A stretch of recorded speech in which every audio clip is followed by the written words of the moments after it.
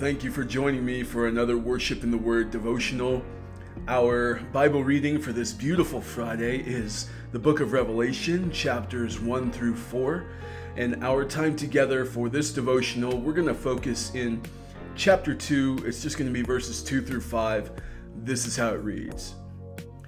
I know your works, your toil, and your patient endurance, and how you cannot bear with those who are evil, but have tested those who call themselves apostles and are not, and found them to be false. I know you are enduring patiently and bearing up for my name's sake, and you have not grown weary. But I have this against you, that you have abandoned the love you had at first. Remember, therefore, from where you have fallen. Repent and do the works you did at first. If not, I will come to you and remove your lampstand from its place unless you repent. When I was growing up, I was so afraid of the book of Revelation. I remember being terrified of the absolute havoc that was going to be rained down on the world on Judgment Day.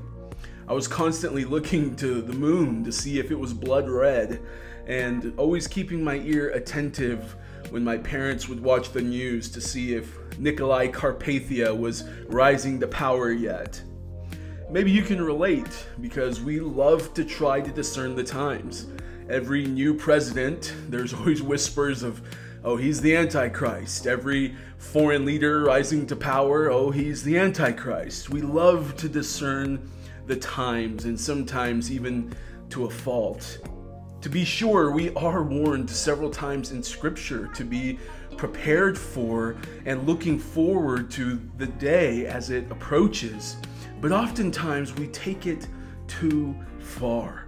We overemphasize one command from the Lord at the neglect of other commands, such as the case in our passage of the church at Ephesus. Jesus opens up his letter to this church with great remarks. He commends them for being hardworking, a persevering church that emphasizes a pursuit of righteousness, calling out false teachers, and a church that loves sound doctrine. I mean, this sounds like a fantastic church. It all seems well until verse 4, when you hear exactly what you never want to hear from the words from the mouth of Jesus. He says, "But I have this against you." And then he charges them with having abandoned their first love. For all the good that they're doing, emphasizing all the right things, denying all the false, evil things, they've lost the love with which they loved at first. In Matthew 22, Jesus is asked by the Pharisees, "What is the greatest commandment?"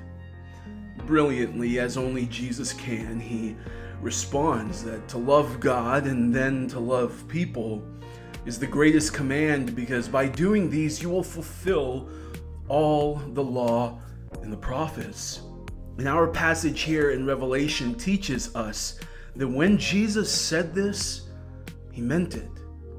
It wasn't just some religious platitude. It is a command.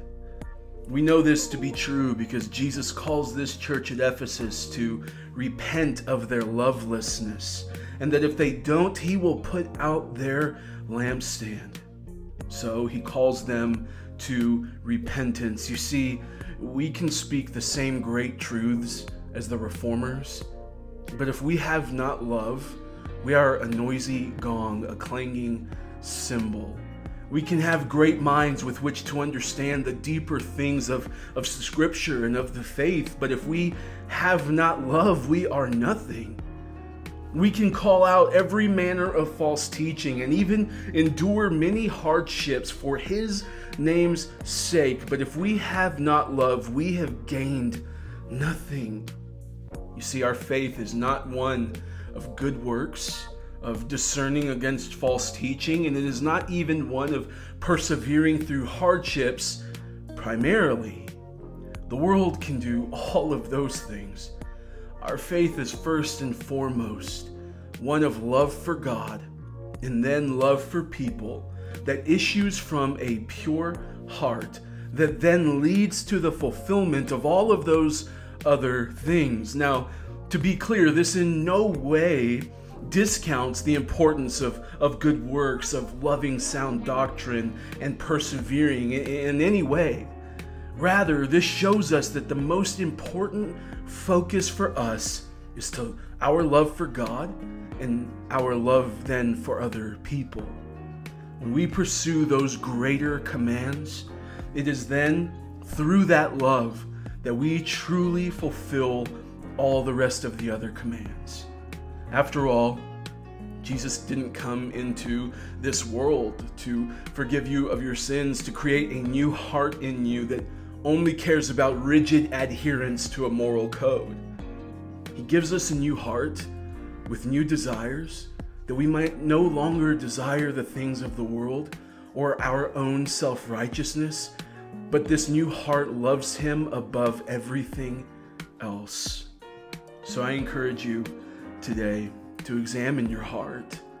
Ask the Lord, have I become so focused with doing other important things that I have forgotten the most important thing, which is to love you?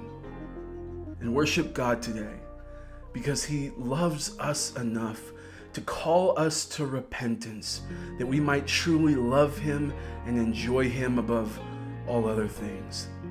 Let's pray. Heavenly Father, Lord God Almighty, we thank you, Lord, for this word of caution, this word of warning. Lord, and I pray that for any of us, Lord, that fall away and begin to grow numb to the love that we have for you, that our hearts begin to grow dull. Lord, I pray that your word would then pierce us, God, but not pierce us with the like an axe with the intent to kill, but pierce us with the intent to cut away all that which would keep us from loving you with our entire heart. I pray this in the name of Jesus.